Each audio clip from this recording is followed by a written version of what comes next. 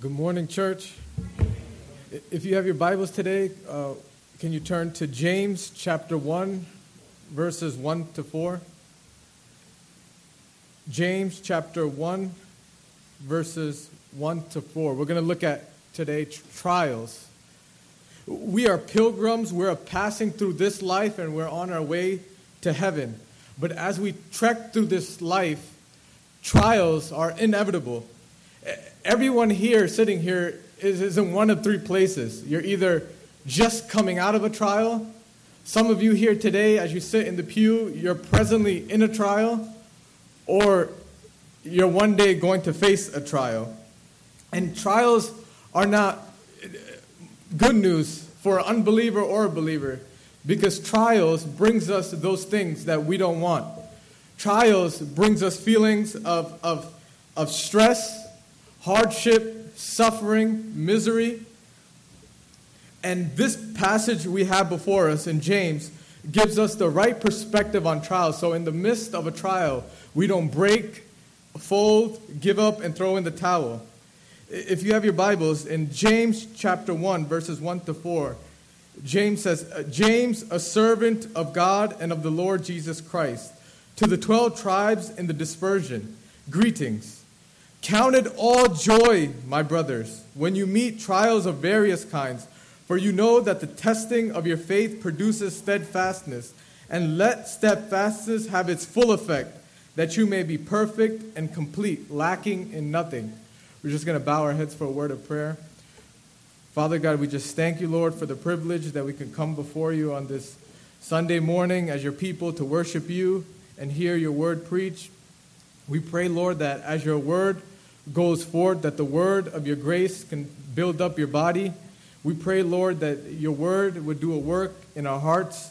Your word is able to teach, to reprove, correct, and train your people in righteousness.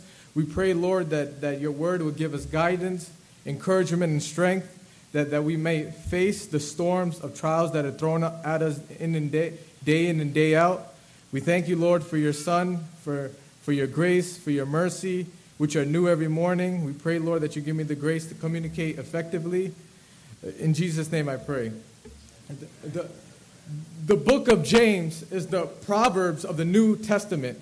The book of James is a practical book. It shows us a skill, and it shows us how to be skilled in living. The book of James shows us how to behave as a Christian. And here, James models for us of what kind of attitude we should have as God's people. And the attitude we should have as God's people is one of humility. James was the half-brother of the Lord Jesus Christ. And here, in this letter, he doesn't go out and boast and saying, I'm the biological half-brother of Jesus Christ. But look how he identifies himself. In verse 1, he says, James, a servant of God and of the Lord Jesus Christ. James didn't believe in Christ during his earthly ministry.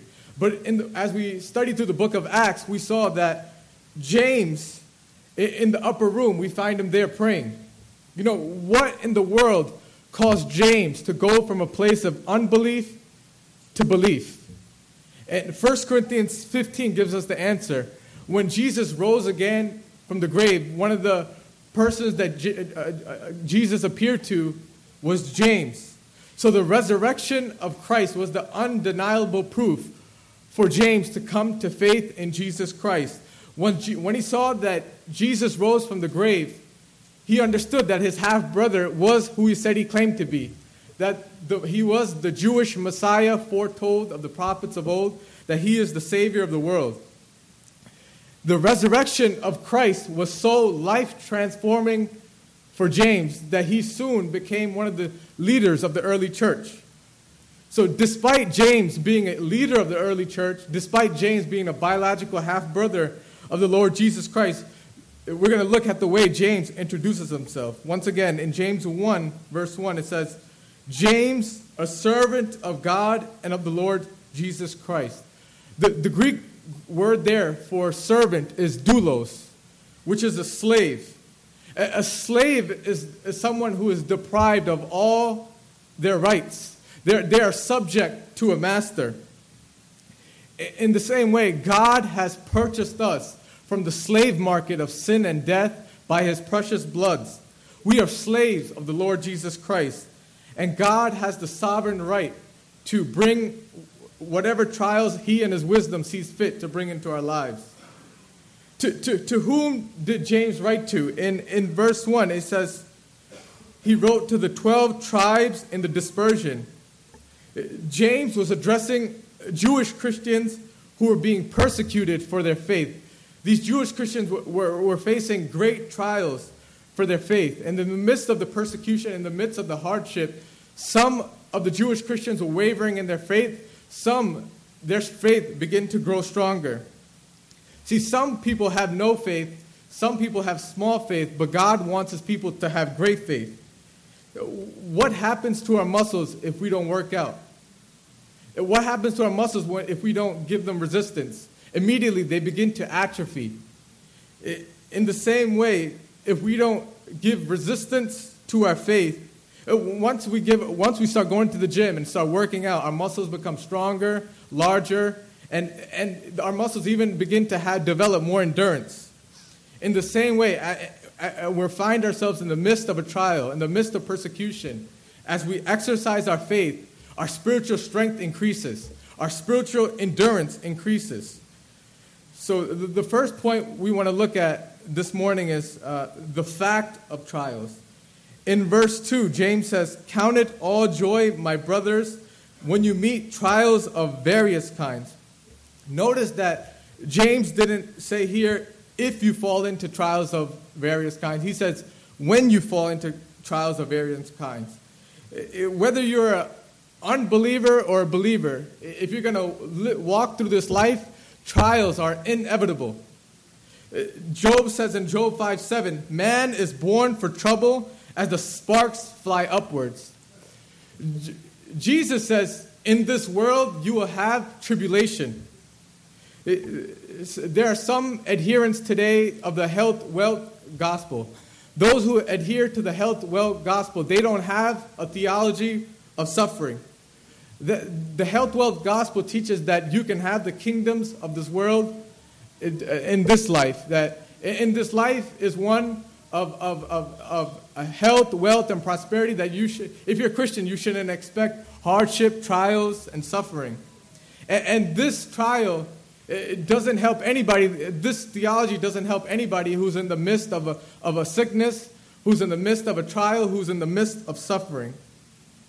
There are several problems with the health, wealth theology, and one of the problems is that the Bible never promises believers that they'll be exempt from trials. In Philippians 1:29, it says, "For it has been granted to you that for the sake of Christ you should not only believe in him, but also suffer for his sake." So we see that the Christians at least receives two gifts. One is the gift of salvation. It says, "For it has been granted to you that for the sake of Christ you should not only believe in him," but salvation is not the only gift we receive. It says we should suffer for his sake. Another gift that God gives his people is the gift of suffering. The more seriously we take our faith in Christ, the more suffering we would experience. 1 Peter 2:21 says, "For to this you have been called, because Christ also suffered for you, leaving you an example so that you might follow in his footsteps." To suffer and face trials is the calling of the Christian life. The second problem we see with the health, wealth, gospel theology is that those who teach this theology, when someone in their congregation is a sickness or going through hardship or loss, immediately they point the finger at them and says because of some personal sin in their life. See, but when we look at the scriptures and the word of God, we see that some of the most godliest men have suffered sickness, who have suffered hardship, have been through the trials of life. And one is the Apostle Paul. He was probably one of the most mature Christians that ever lived. And the Bible says he had a thorn in the flesh. Some Bible scholars believe this to be some sort of ailment. Timothy had some type of stomach illness. Job, the Bible says, from the sole of his feet to the crown of his head, he had boils. And Job 1, it speaks of Job, and it says he was a blameless and upright man who feared God and shunned evil. So we see that it is wrong to immediately make a one-to-one correlation between sickness and personal sin. Because there are various reasons why you might be sick. One of them is we simply live in a fallen world. The moment Adam sinned, he died instantly in the spirit, and progressively his body began to decay, and the curse of sin entered the world. So that's why we have sickness. That's why we have disease, tornadoes. We live in a fallen world. And when we read the scriptures, it also gives the possibility that some people are sick because of personal sin. In James 5, verse 14 to 15, it said, the author says, is anyone among you sick? Let him call for the elders of the church and let them pray over them. And if he has committed sins, he will be forgiven. So we see that some people, they might be under the chastisement of the Lord. Some people are sick not because of personal sin or chastisement, but God is simply bringing a test into their lives. We see Job. God brought the trials into his life to bring Job closer to God, to mold Job to the man God wanted him to be. Some people are sick because God wants to glorify himself through their lives. In John 11, when Jesus heard that Lazarus was sick, he said, this illness does not lead to death. It is for the glory of God, so that the Son of God may be glorified through it. Sometimes God brings sickness into our lives because oftentimes we forget that God is in control, not us. So, and we must pray of sickness that we can glorify God in our sickness. So we looked at the fact of trials, that trials in this life is inevitable. Now we're going to look at the forms of trials. In verse 2, James says, count it all joy, my brothers, when you meet trials of various kinds. In the Greek, that word for various is poikilos, which means multicolored. And the Greek picture that we have here for that word poikilos is like a rainbow. A rainbow has many hues, many colors. In the same way, we, as we trek through this life, will be hit with various different kinds of trials. We will face trials of mild inconvenience, like losing your keys, to severe trials, like a motor vehicle accident. And just a synonym for the word traumatic event is a severe trial. So we face physical trials. A physical trial is what would include in this category would be such things as an asthma attack, getting COVID, getting sick, a malignant growth of cancer. We face emotional trials, the intense grief of losing a loved one, anxiety over taking your exam, falling into depression. We face spiritual trials, persecution, demonic oppression. We face financial trials, bankruptcy, getting laid off from your work. We face relational trials, getting betrayed by a friend, when your spouse commits adultery. These trials that we experience is tailor-made for us, that God in His providence and wisdom allows us to go through certain trials. Jesus experienced the multicolored, vast array of trials. The Bible says that there was a time where He didn't even have a place to lodge His head. He said, foxes have holes, birds of the air have nests, but the Son of Man, He has no place to lay His head.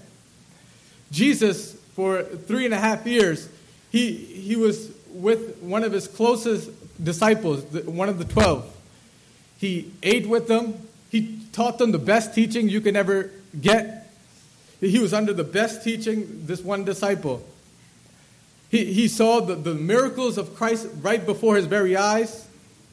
And he betrayed Jesus. Judas betrayed Jesus for 30 pieces of shekel. What pain, what agony, what hurt must have went through the heart of our Savior. And not only he faced this relational trial, but he also looked upon Jerusalem, and the Bible says he wept, looking at the condition of the city.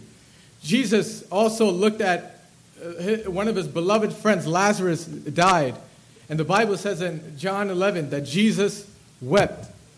So Jesus, of course, the trial of experiencing the agony of the cross and everything that entailed and went with that.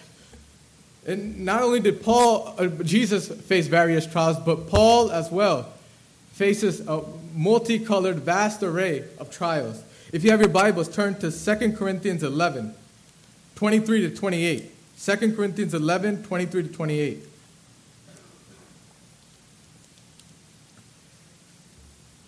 Paul says, "Are they servants of Christ? I'm a better one.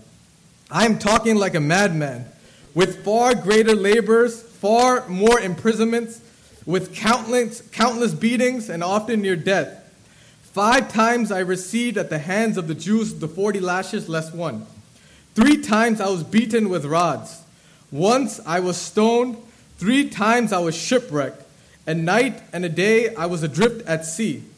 On frequent journeys, in danger from rivers, danger from robbers, dangers from my own people, dangers from Gentiles, dangers in cities, dangers in the wilderness, dangers at sea, dangers from false brothers, in toil and in hardship, through many a sleepless night, in hunger and in thirst, often without food, in cold and exposure, and apart from other things, there is the daily pressure on me of my anxiety for all the churches." The Apostle Paul endured intense levels of trials because he has fixed his eyes upon eternity. The Apostle Paul knew that the light momentary afflictions he was experiencing was preparing for him an eternal weight of glory that is beyond all comparison. How are we to weather the storms of life that is thrown at us?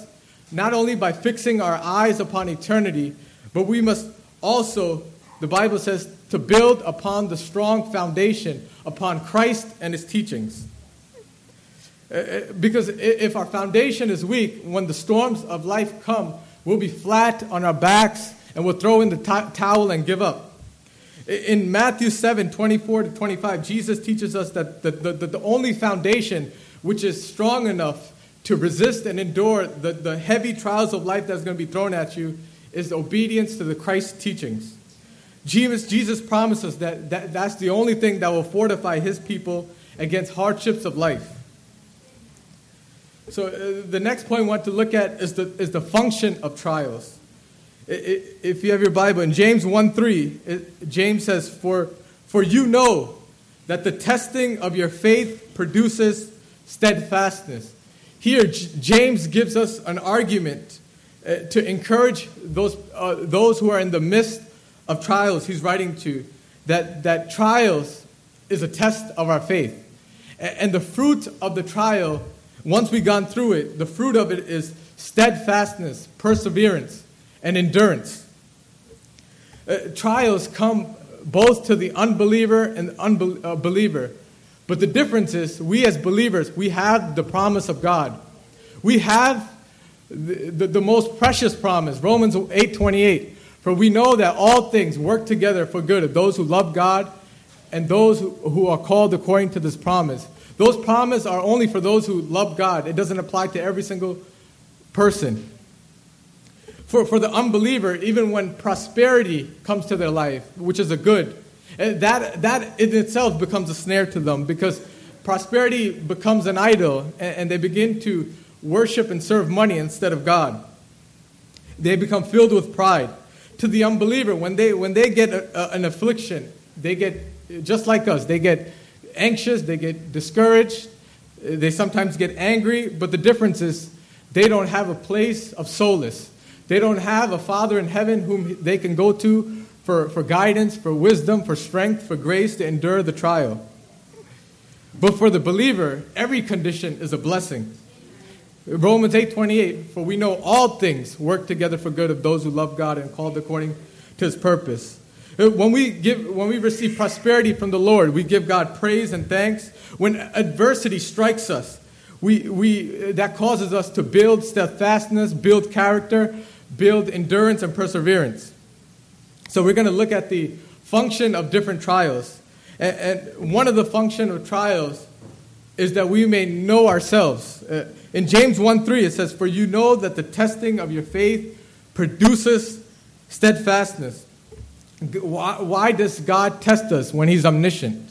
He knows all things. In Deuteronomy 8:2, it says, "And you shall remember the whole way that the Lord your God has led you these 40 years in the wilderness, that He might humble you, testing you to know what was in your heart, whether you would keep His commandments or not."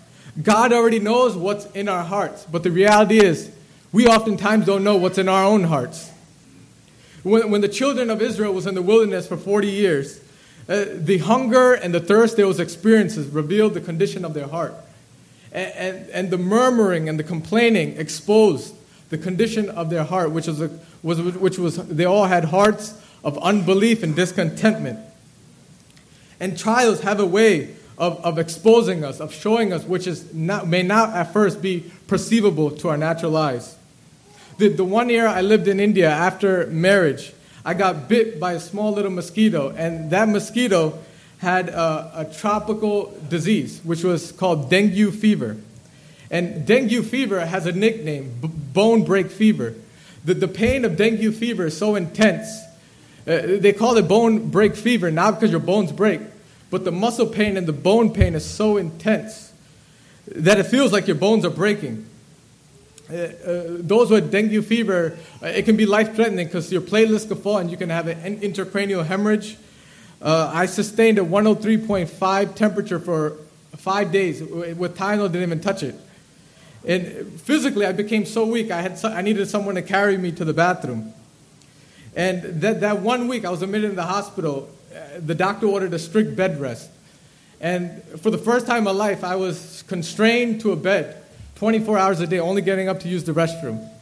And immediately, that whole 5 days, I was irritable, angry, and impatient.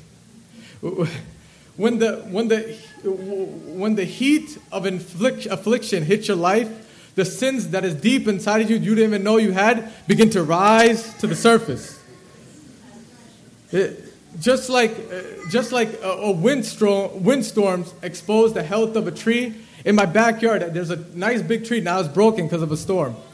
The windstorm exposes the health of a tree. If the tree is not healthy, once the windstorm hits, that tree will break in half. Just like fire exposes the purity of a metal, in the same way, trials expose the maturity of a Christian. So trials not only allow us to know ourselves, but trials allow us to know God. Through trials, God allows us trials to enter our lives so we might grow closer and closer to God. And trials can either bring us closer to God if we respond to it in a godly way, or trials can have the opposite effect. If we don't respond to trials in a biblical way, it can push us further and further from the Lord. In his excellent book, Trusting God, Jerry Bridges says that there are 3 attributes that can get a Christian through any trial. He says the love of God, the wisdom of God, and the sovereignty of God. The Bible says, we know this verse by heart in 1 John. God is love. We all believe God is love, but when the rubber meets the road, when you get diagnosed with a sickness, when everything in your life doesn't go the way you planned, one of the first questions we ask is, does God really love me? Then why am I going through all this? Why did I have this loss? Why am I sick? Why am I suffering? Never forget that no one has suffered more than Jesus Christ, but God has loved no one ever more than the Lord Jesus Christ. If you want to measure the barometer of God's love for you, you don't measure the barometer of God's love for you by looking at your circumstances. You measure the barometer of God's love by looking to the cross.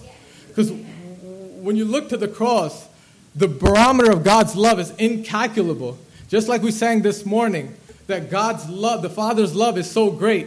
He gives sight to the blind. He adopts the orphans. He forgives the sinners. He even cleans the rebels. That is the unfathomable love of God. Not only is God love, but God is infinitely wise. He knows what is best for us, and He knows exactly what trial to allow into our lives. But in the middle of a trial, when we're facing that unbearable pain, agony, and misery, we might look at the situation and think, what possible good can come out of this? But as the providences of our lives unfold and we look back at our lives, we see that the hand of God was with us. We see that God was doing a work. And because of that, because we know who God is, although we might not understand why we're going through what we're going through, we must trust God's wisdom. His ways are not our ways. His thoughts are not our thoughts. Not only is God love, not only is God wise, but God is sovereign. The sovereignty of God is the most stabilizing truth. Whether you have a mild inconvenience like losing your keys or in a motor vehicle accident, the truth that can stabilize you and not make you go insane is the sovereignty of God. And we must believe that God is in control, not just over the small things of life or just this area. He's in control of all things.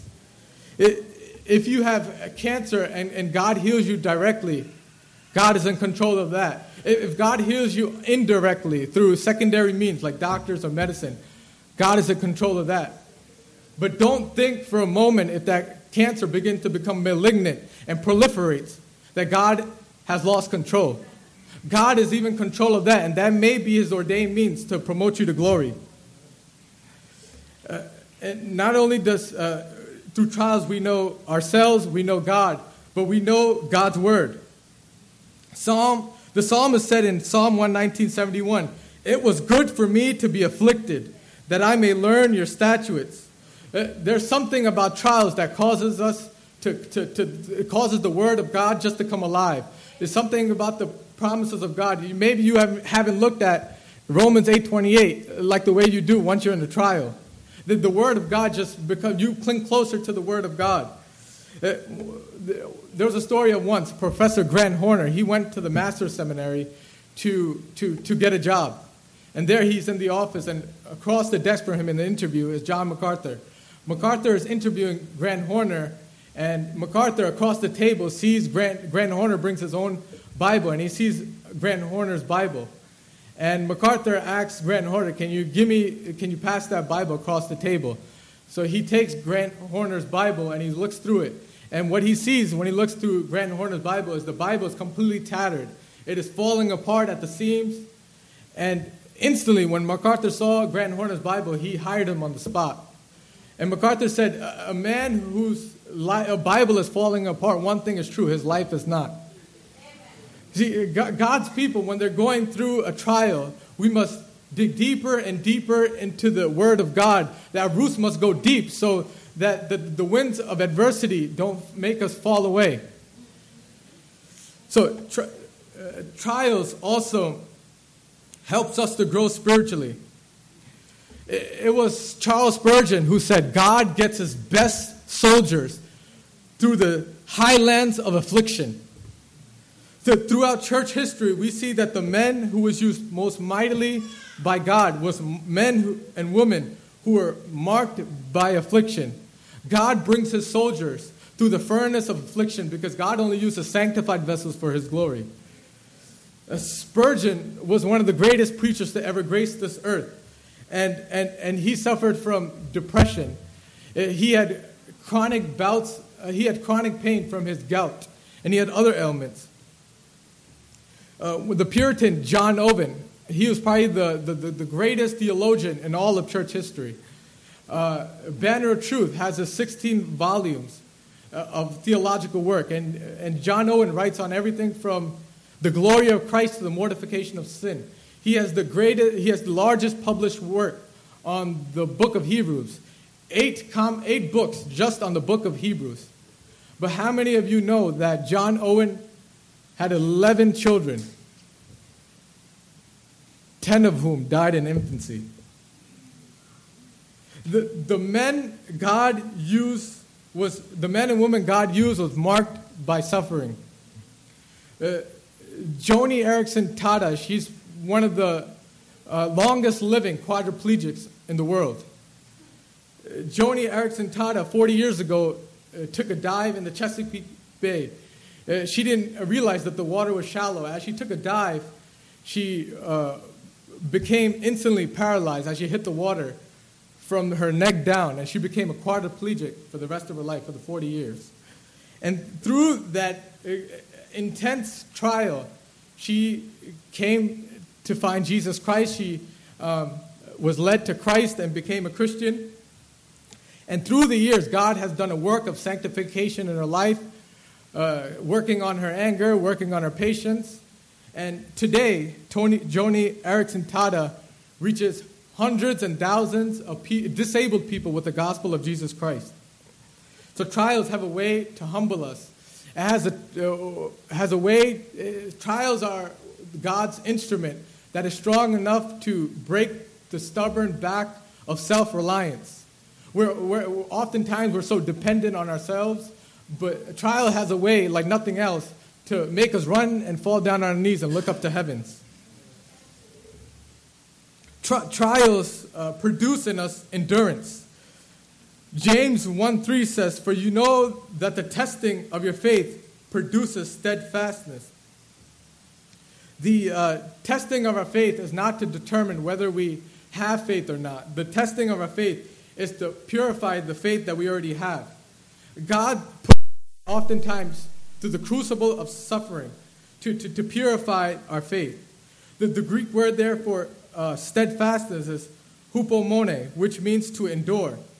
When we look at church history, you see that Christians have endured the most severe trials, being thrown alive to the lions, being beheaded, being shunned from society, being marked, hanged.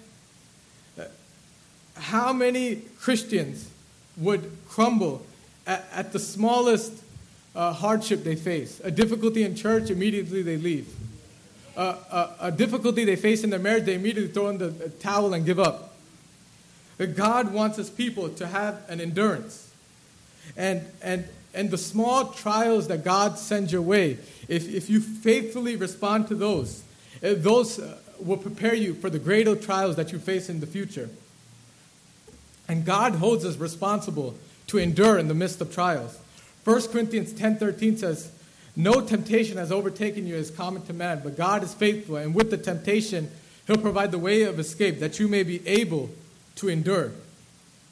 So God is at work in our lives in preparing us for greater trials. And that's what we see in the life of Joseph. When we look at the life of Joseph, Joseph, each and every point of his life, he endured. Each and every point of his life, he was faithful. Each and every point of his life, he feared God. Each and every point of his life, he honored God.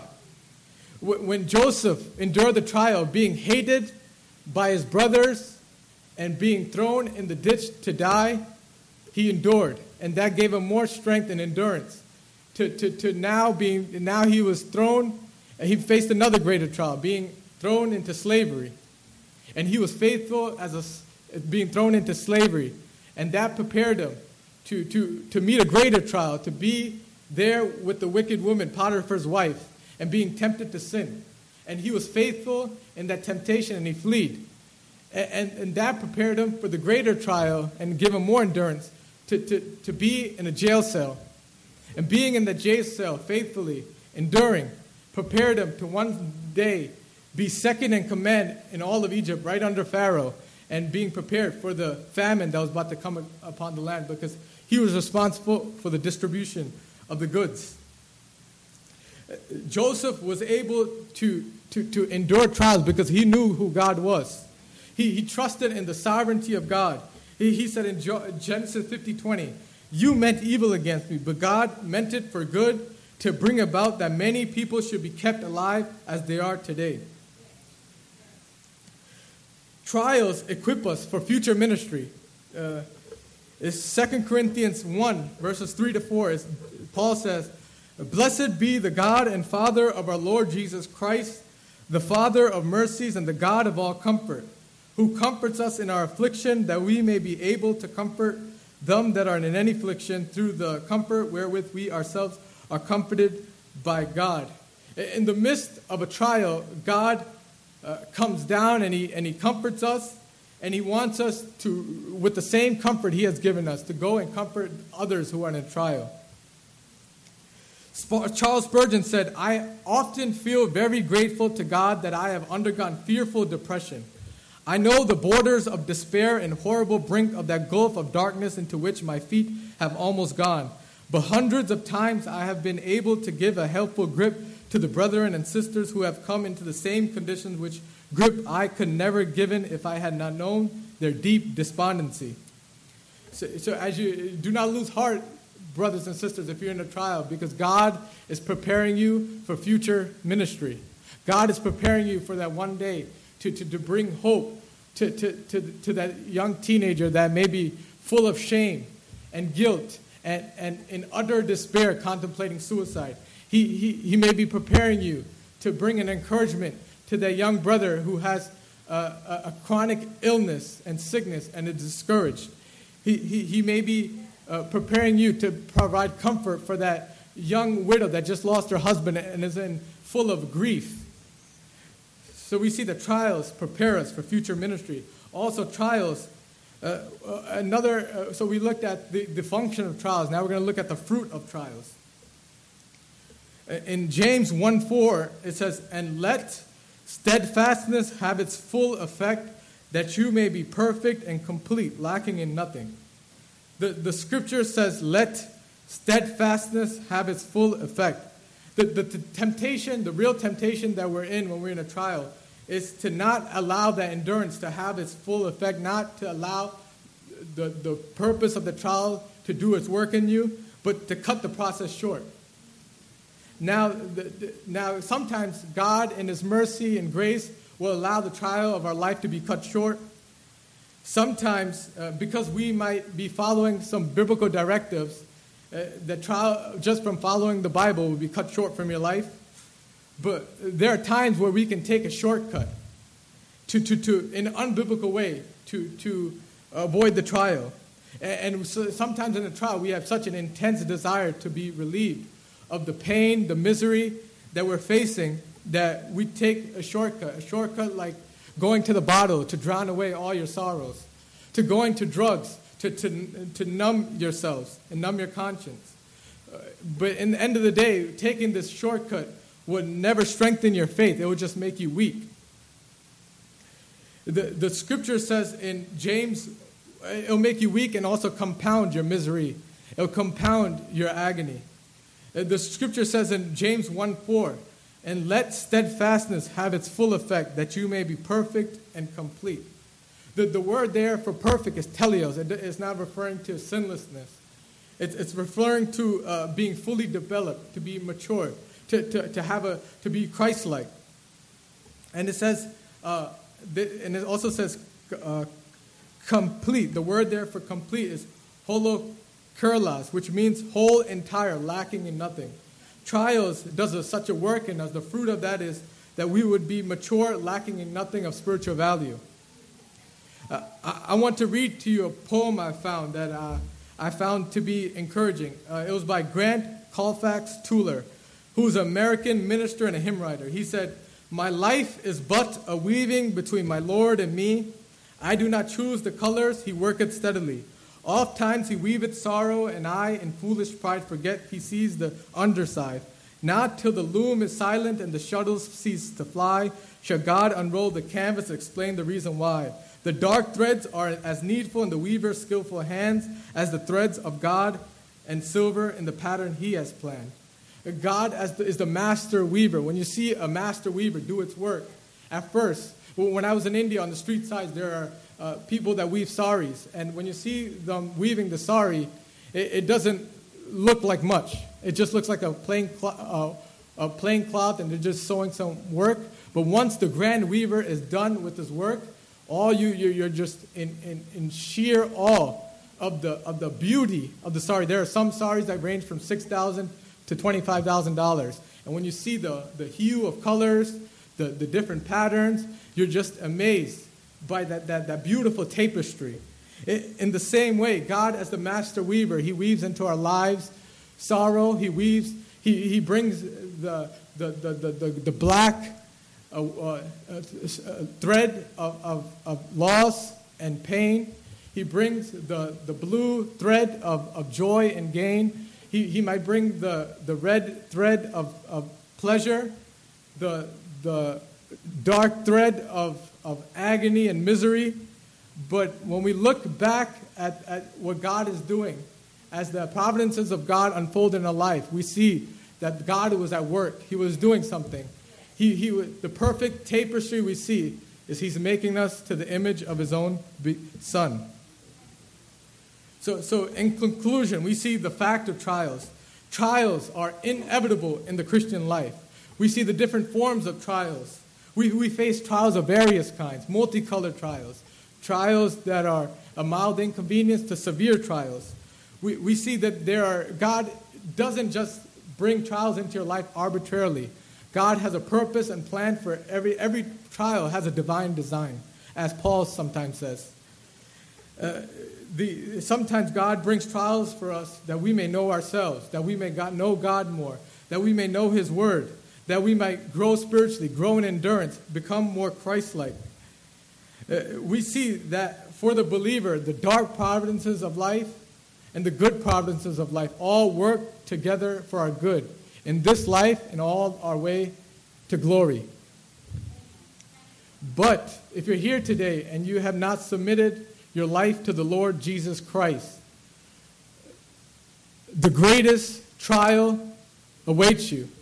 In fact, all the trials of this earth cannot compare to the trial that waits in sinners. Jesus is benevolent, He is kind, He's tender, He's merciful, but towards impenitent sinners, He is full of wrath and indignation. One of the scariest verses for me in the Bible is it says, speaking of the rich man and Lazarus, it said the rich man, it says he opened his eyes up in hell. He thought he was going to heaven, but it says he opened his eyes and he was in hell. And that's a frightening picture, because in hell, once you're in there, you cannot escape. Because hell has no exit. It's forever and ever and ever. And the suffering and the punishment is for an eternity. But the good news of the gospel is that 2,000 years ago, God, who is benevolent, full of love, sent His Son, Jesus Christ, into this world. Jesus Christ, by His active obedience, obeyed the laws of God. By His passive obedience, died upon the cross, enduring the greatest trial for us. Upon that cross, He bore the wrath of God for His people. Upon Christ was laid our sin. He died for a multitude of people that would believe in Him. And a multitude of people, because of Christ's suffering, death on the cross, and resurrection, won't have to experience the trial of eternity of suffering. So if you're here today, come to Christ.